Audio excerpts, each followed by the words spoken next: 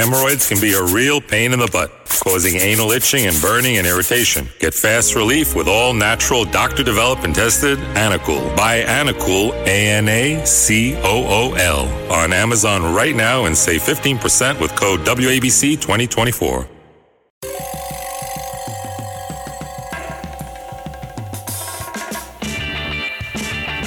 This is Cop Talk, talking crime, cases, and backing the blue. Now, here are your hosts, Captain Ed Mehmet and Detective Kevin Schroeder. Hello, everyone, and welcome to another episode of Cop Talk. My name is Kevin Schroeder, retired NYPD detective, and my co-host, Captain Ed Mehmet, is not here today. He is on some private mission. I don't even have clearance to know where his whereabouts are today. So, taking his place will be my producer, Joe Diamond. Joe, say hello. Hello, fellow Cop Talkers. So our guest today on Cop Talk is Peter Forcelli.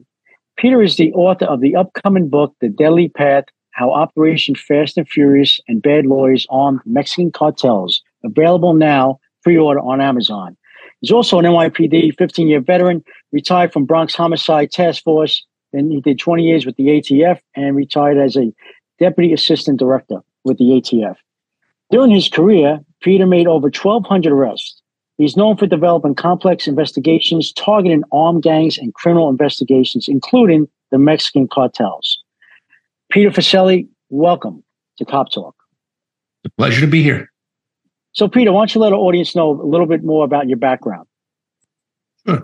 Grew up in the Bronx and Yonkers area. Took the test to become an NYPD cop when I was in 10th grade. Back in those days, you had to be 16 and a half to take the test. That's when I took it. Got hired when I just turned 20, came on as a housing cop before the merge. It was funny because when you show up that first day, everybody else was sent into the auditorium. I was sent up to the 14th floor. I had no idea what I was walking into. So I found out, that I was going to housing. First, I was really disappointed, but it turned out to be a great job, good people. So I was walked the beat in the Bronx when I got out of the academy for a while. After a few years, went into anti-crime, which was great, a lot of fun. Went then into the bureau. Was in the PSA 8 detective squad when Giuliani merged all of the departments together. And I wound up real short time in the 4-6 RIP, and then the 4-7 squad, and then the 4-5 squad for a while when they inherited that big chunk of the 43rd precinct over there by Westchester Square. And then eventually got pulled into Bronx homicide when NYPD had finally come to the realization that they had a gang problem. So I spent my last almost 5 years with the NYPD in the Bronx Homicide Squad, mostly working on federal cases. And then after that time, it was June of 2001, I jumped ship and went over to ATF as a special agent. Spent some time there. Bounced around after that. In 2007, I got promoted and then it kind of put my destiny in ATF's hands. So I took different assignments based on different promotions. But it was a good run, 35 years in total. Yeah. Getting back to the academy days, I came on in 87. I came on in 85. I think first day in the academy, they said whether you were city, transit, or housing, Mm-hmm. I was fortunate enough to get city, although some people say maybe you're fortunate enough to get housing or transit at the time. But yeah, I remember those days, and that's when you found out where you're going. And then, of course, then the merge happened under Giuliani, and we're all NYPD. So now, Peter, you're a survivor of cancer, lung cancer from 9/11. You had lung cancer from 9/11. Is that accurate? Yeah, I was down there on the day of the attacks. I got there right after the first plane hit. Did like everybody else did. I mean, we all participated, looking for our brothers and sisters and fellow New Yorkers. But it was actually many years later when I was a special agent in charge of ATF's Miami Field Division. I wound up coming down with lung cancer in my right lung. They took out the lung. Thank God they took out all the cancer with it. So I didn't have to go through radiation and chemo. So you hate to say that you were lucky that you got lung cancer, but in a lot of ways I was lucky. It didn't have any spread. So I'm still here, 5 years cancer free last year. So, but yeah. Thanks for asking. Now, are you in the Mount Sinai program, 9/11 program? I'm in the program. I'll be honest with you. Once you leave New York City, you're in the national provider network. And it's vastly different. I've heard great things about the program in New York City, but once you leave the greater New York area, the program kind of sucks. Interesting. Yeah, and it's really made me kind of open my eyes to, I think, and I'm not saying that I know this firsthand, but what I imagine some of our veterans go through, where you're begging for care and you're struggling to find appointments. So I think, they certainly could have did a better job picking a vendor. They used to fall under LHI, Logistics Health Incorporated. They were okay. Now it's under a company called Sedgwick, and it's a train wreck. So, I mean, truthfully, I pay out of pocket for my visits now because it's so hard to get them to give you pre-approvals that it's just easier to make sure that you're healthy instead of missing appointments, Yeah, I'm in the program here in New York, the Mount Sinai program, but I'm sorry to hear that with people outside of New York, that maybe that's what's going on, which is not good. Peter, before getting into Fast and Furious, what are some of the other key moments of your law enforcement career? Oh, it was a great run. Like I said before we went live, the best memories I have now is looking back at the patrol days. And you know how it is. You were a detective. When you're on patrol, the crappiest day that you have, when it's over, it's over. You come back to work the next day, you got a clear slate. Right. So, I enjoyed that. I had some really good cases. One was the sex money murder case, which went after a gangbanger named Peter Olak, who's the first founding member of the Sex Money Murder Bloods. It was my first taste of work in federal law enforcement.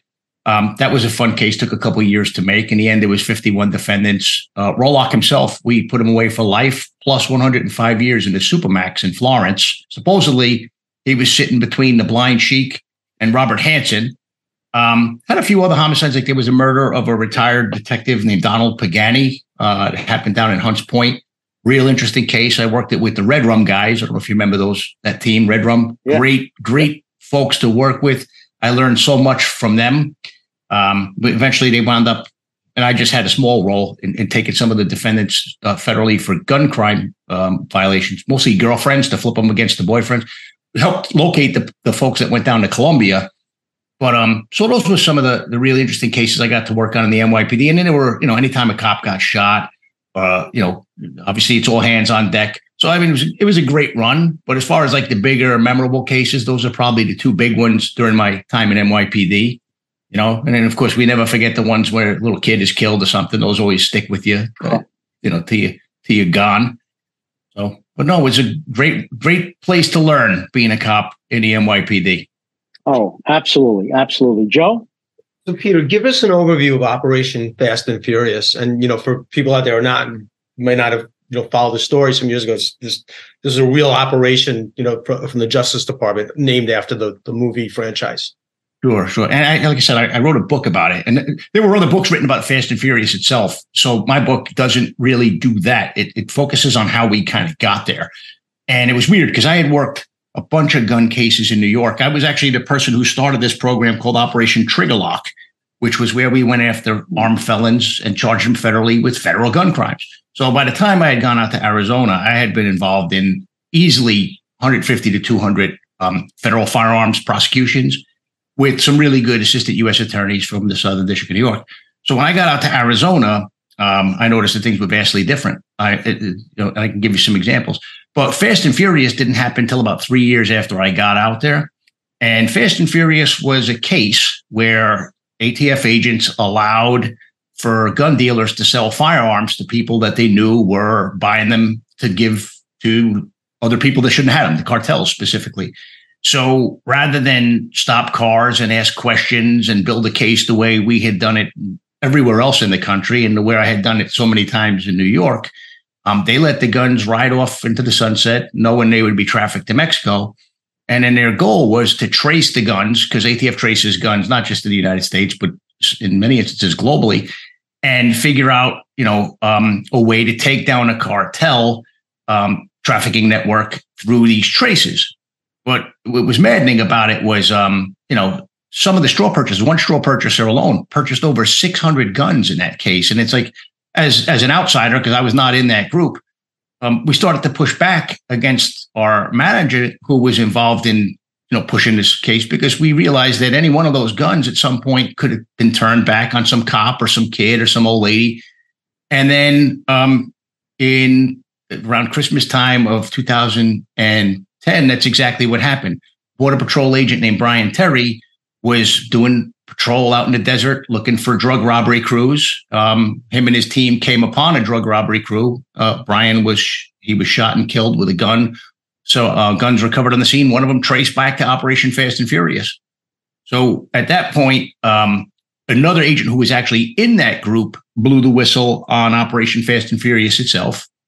And as appalling as it sounds, the U.S. Attorney's Office that would not prosecute dozens and dozens of actual firearms traffickers, there were rumblings that they were going to prosecute John Dodson, the whistleblower. And that's when I myself said that was a bridge too far. I mean, I didn't know what was going on in that group, but here they turned a blind eye to so many different firearms trafficking cases. It, to me, was unacceptable that they would even discuss indicting a whistleblower. So, but the case itself involved over 2,000 firearms being trafficked to Mexico with ATF's knowledge. And then there was a case that was somewhat not part of Operation Fast and Furious, but related only, and that was driven by the same prosecutor who was the architect of Operation Fast and Furious. That involved the guy who was making over, to our knowledge, over 800 hand grenades for the Sinaloa cartel. And the U.S. Attorney's Office wouldn't let us arrest him. They ordered us to let him go. And so that's some of the things that I really get into the weeds on in the book, is the grenade smuggler and the many years of cases that we developed that led up to Fast and Furious that the U.S. Attorney's Office turned a blind eye to. I mean, basically, they gave a pass to firearms traffickers who were selling guns to the cartels, who were, in essence, I mean, narco terrorists. The stuff that was going on down there that we would be briefed on was stuff that's akin to what you see in the Middle East right now. Hemorrhoids can be a real pain in the butt, causing anal itching and burning and irritation. Get fast relief with all natural, doctor-developed and tested Anacool. Buy Anacool, ANACOOL, on Amazon right now and save 15% with code WABC2024. Why would the higher ups, especially at the Justice Department, why would they let it go on this long? Is it like, in their head, do they think, well, it's collateral damage, or there's a bigger case to be made here? Like, why let it slip out of control like that? It was a combination of two things, in my opinion. And again, I wasn't an insider. I wasn't involved in the planning of that investigation. You had lazy and incompetent prosecutors, not everyone in that U.S. Attorney's Office. I'm just saying the people who were involved in prosecuting gun crimes in the Phoenix U.S. Attorney's Office were just inept. You also had people in the Department of Justice and in ATF who were looking at things through just, I can't even, here I've had over a decade to think about what were they actually thinking. The only thing I know is that there was an interest in changing one of the rules that revolves around firearms purchases along the southwest border. When you go into a gun store, if you buy two handguns, anywhere in the country, like if you buy two-shot Derringers, capable of firing 4 bullets, if both were fully loaded, you have to fill out a form called a multiple sale form. For rifles, you didn't have to fill out anything of that nature. No multiple sale form for rifles. In Arizona, it wasn't unusual during my time down there in the beginning. And again, these cases didn't get prosecuted, which made it appalling, where you'd have someone walk in with a bag full of money and go to a gun dealer and say, hey, I want to buy all the AK-47 knockoff rifles that you have on the shelves. So, I mean, the AK-47 that's available in the U.S. is not a real AK-47, because an AK-47 is an actual assault rifle, which means you pull the trigger and hold it and it's going to keep shooting. These are semi-automatic rifles that look like AK-47s, but you'd have people go in and buy every single one that the gun dealers had on the shelves, and that form was not required to be filled out, which meant that unless the dealer contacted ATF, which in my experience, they almost invariably always did, you wouldn't know that there was a scheme going on. So one of the things that I recall was, while Fast and Furious was happening, is the folks would get somewhat giddy that this looks great for us being able to implement until man letter 3, which is that form. So now the way it exists, partially, I think, as a result of Fast and Furious, is along the border states, if you go into a gun store and buy 2 rifles, now you do have to fill out that form, which is sent to ATF. So ATF will know someone came in and bought more than 1 rifle. Again, not everybody who buys more than 1 gun, be it a pistol or a rifle, is up to no good. But it gave ATF a launching point to at least know where perhaps to start looking and maybe asking some questions. But that, I think, was one of the driving factors as to why folks in DOJ were so happy about what was going on, completely turning a blind eye to the potential for violence when you're giving firearms of that nature to bad people. Now, Peter, you very bravely testified before Congress about this, and then the Justice Department came after you, and you fought back to clear your name. I know you I'm sure you're bound by the settlement agreement, but tell us about your case against the feds and the outcome. Yeah, I can't discuss certain parts like what was discussed in that room. What I can say is I did not leave that settlement a penny richer than I was when I went in there. I wouldn't be violating the agreement to say I left there not having to look over my shoulder anymore. But what happened was after I blew the whistle, actually, a couple things. One is before there was actual testimony in front of Congress that was televised on C-SPAN, it's still on YouTube, there were depositions. So I sat down for the first deposition with the people from Senator Chuck Grassley's staff and Darrell Issa from the Republican side. And then on the Democrat side, it was Elijah Cummings and Senator Patrick Leahy. So all four, they call it the four corners. They were all in the room when I was deposed. So there were about 12 people in the room. And it started with, hey, Mr. Forcelli, we appreciate you being here. This is how good government works. We protect whistleblowers. We respect whistleblowers. So the deposition lasted roughly 6 hours, and it was held about 6 blocks away from where my office was in Phoenix at the time. So I was honest. I didn't hold anything back. Look, I learned my values as a cop in New York, and the truth matters and your reputation matters. So I clung to the truth and I was defending my reputation. But as I walked back to the office, I got a phone call from an AUSA. I won't mention because they still work at that office, saying, "Hey, Pete, everything that you just said at the in that deposition was relayed to the United States Attorney, who's the chief federal law enforcement officer for the state of Arizona." And he wasn't happy. So I was like, okay, so interesting that the congressional staffer, and I would assume at the time it was probably Leahy staff, would call the U.S. attorney and say everything that I told them in that room, because there was a lot and it didn't make that office look good. And look, I wasn't sugarcoating what ATF did either. So anyway, fast forward, I get the subpoena to testify at the actual hearing. And the night before I testify, I get a call from a unit chief at the U.S. Attorney's Office regarding that case I spoke of briefly a little while ago about the grenades. And in that case, we wanted to arrest the trafficker, but the U.S. Attorney's Office wouldn't let us. So it was clear that they were going to try to turn that around and say that we didn't want to arrest that trafficker. So they're threatening me, before I even set foot in the testimony the night before, which kind of upset me. Luckily, I was able to document that was all lies, because when we were trying to prosecute that grenade smuggler, we called the U.S. Attorney's Office in New York for help. We were also dealing with the government of Mexico, but they were basically trying to smear my reputation. And then finally, the U.S. Attorney himself sent out an email to his whole chain of command, basically saying anybody running into Pete Forcelli and his family, even if you see him having a cup of coffee with his family on the weekend, it will be reported to me through your chain of command immediately.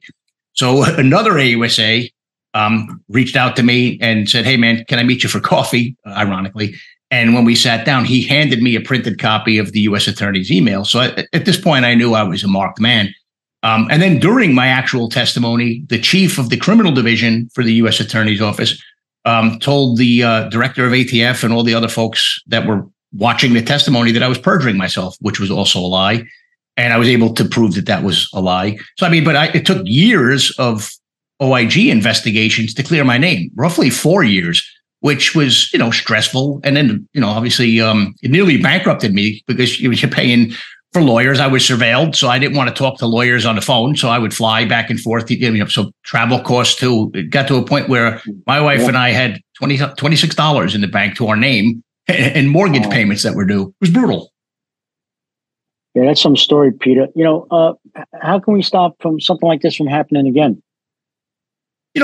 It's kind of sad, when you think about what's going on right now, Kevin. Like even watching the news, you hear about, allegations of government misconduct. You saw there were IRS whistleblowers that blew the whistle on allegations with regard to the U.S. Attorney's Office decision-making process with the Biden case.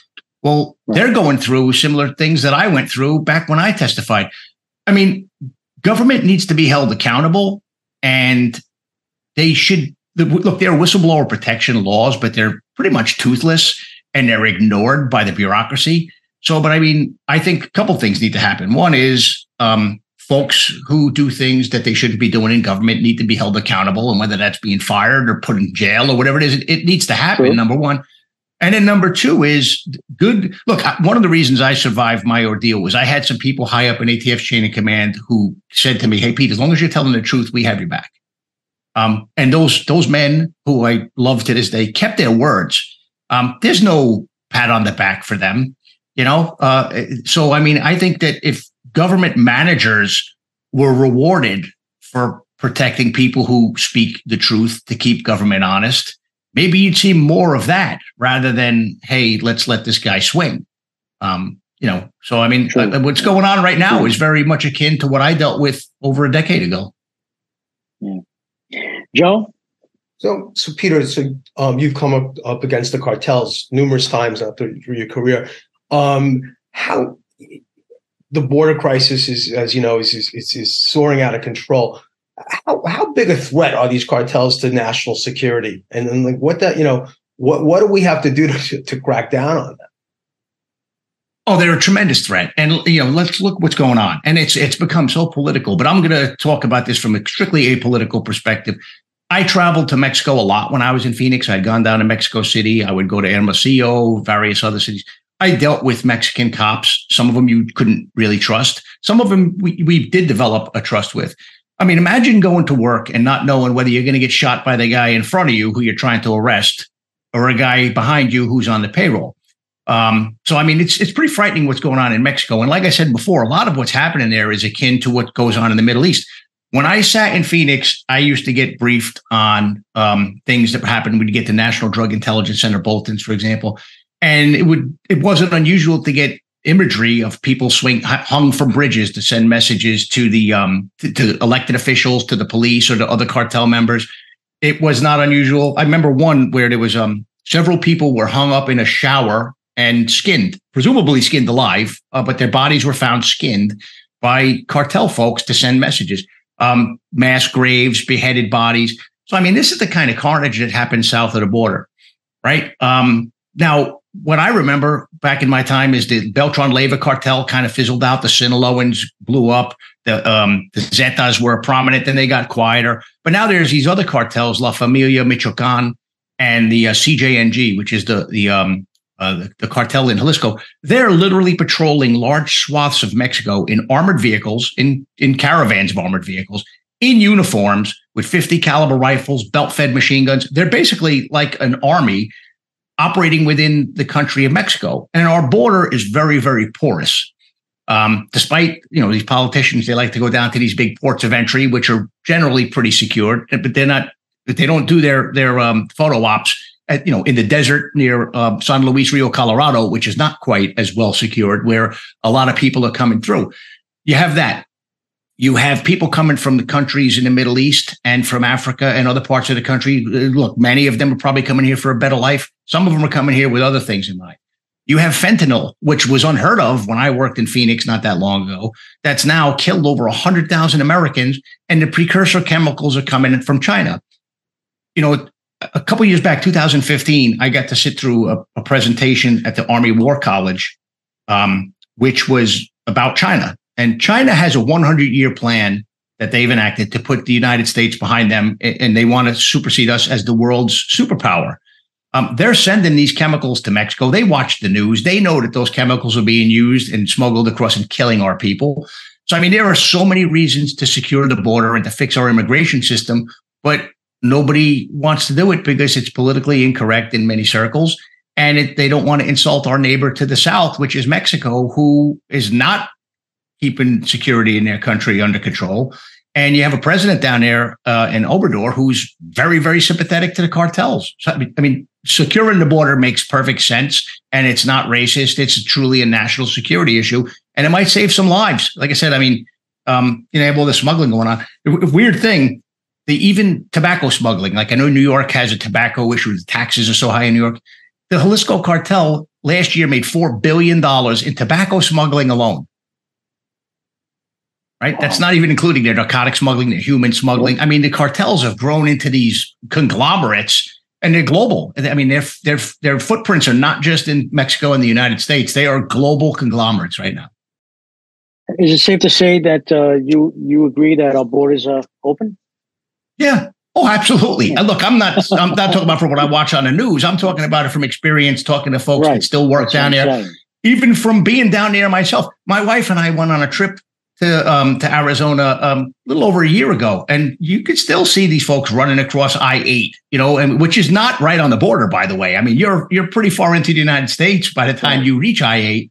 It's anybody who says the border is secured is lying. Yes, I agree. We agree, right, Joe? Yeah, absolutely. So Peter, tell us about your work these days as a writer and public speaker on leadership. Sure. Well, I never really wanted to write a book. I never set out to write a book, to be honest with you.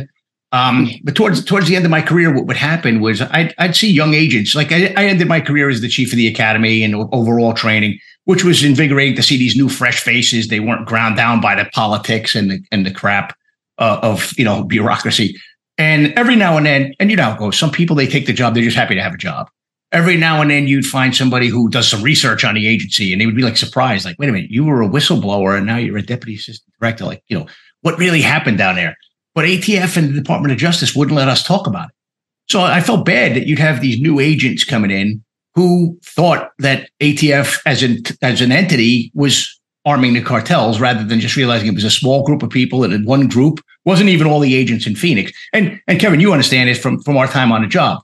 When a cop did something bad, we all wore that stain. Well, for quite some time, Phoenix agents wore the stain of that small group of agents that were involved in that case. And in the greater law enforcement profession, all ATF agents armed the cartels. So it was important to set the record straight for them, but also for the American public, because if you watch the news back then, if you watch Fox News, you heard the Republican version of what happened. If you watch CNN and the others, you heard the Democrat version. Neither of them really told the actual tale of how we got there. And if you don't know history, you're bound to repeat history. So that's what caused me to write the book. As far as public speaking, I talk a bit at the 9/11 Memorial Museum about, PTSD and the importance of that it's okay to not be okay and it's okay to get help and the importance of sticking together, and some leadership lessons learned there too. But with Fast and Furious, look, there are a lot of leadership lessons to be learned there as well, especially about holding folks accountable, but more so about holding yourself accountable. And what I learned through my career is the higher you move up in an organization, the more eyes are on you. So it's arrogant to think that when you're doing something stupid, that people don't know. But some folks, they just kind of lose sight of that. And as they promote higher and higher and higher, they think they're smarter than everybody and they do dumb things. How could our audience get in contact with you? Well, first off, I have a pretty active presence on LinkedIn. I created a LinkedIn profile back in the day because I thought I would need a job after I blew the whistle. But it turned out to just be a good mechanism to communicate with folks. I have a website. It's www.peterjforcelli.com. And those are the best ways to get a hold of me. At this right now. When is the book coming out? The book will hit the shelves on March 5th. It's available for pre-order now on Amazon. And I know some folks don't like to order off Amazon for whatever reason. It's also available on Barnes & Noble and some other sites.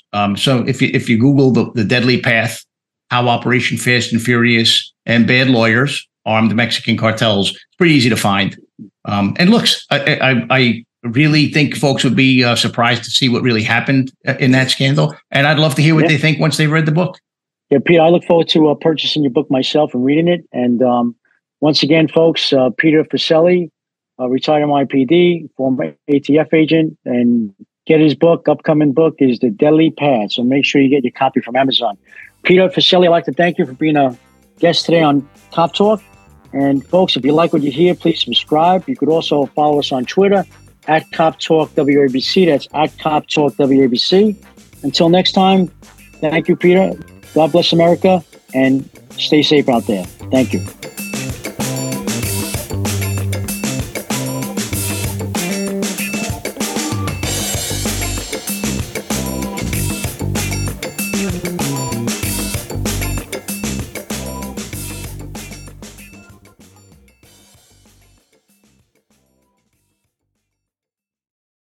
Hemorrhoids can be a real pain in the butt, causing anal itching and burning and irritation. Get fast relief with all natural, doctor-developed and tested Anacool. Buy Anacool, ANACOOL, on Amazon right now and save 15% with code WABC2024.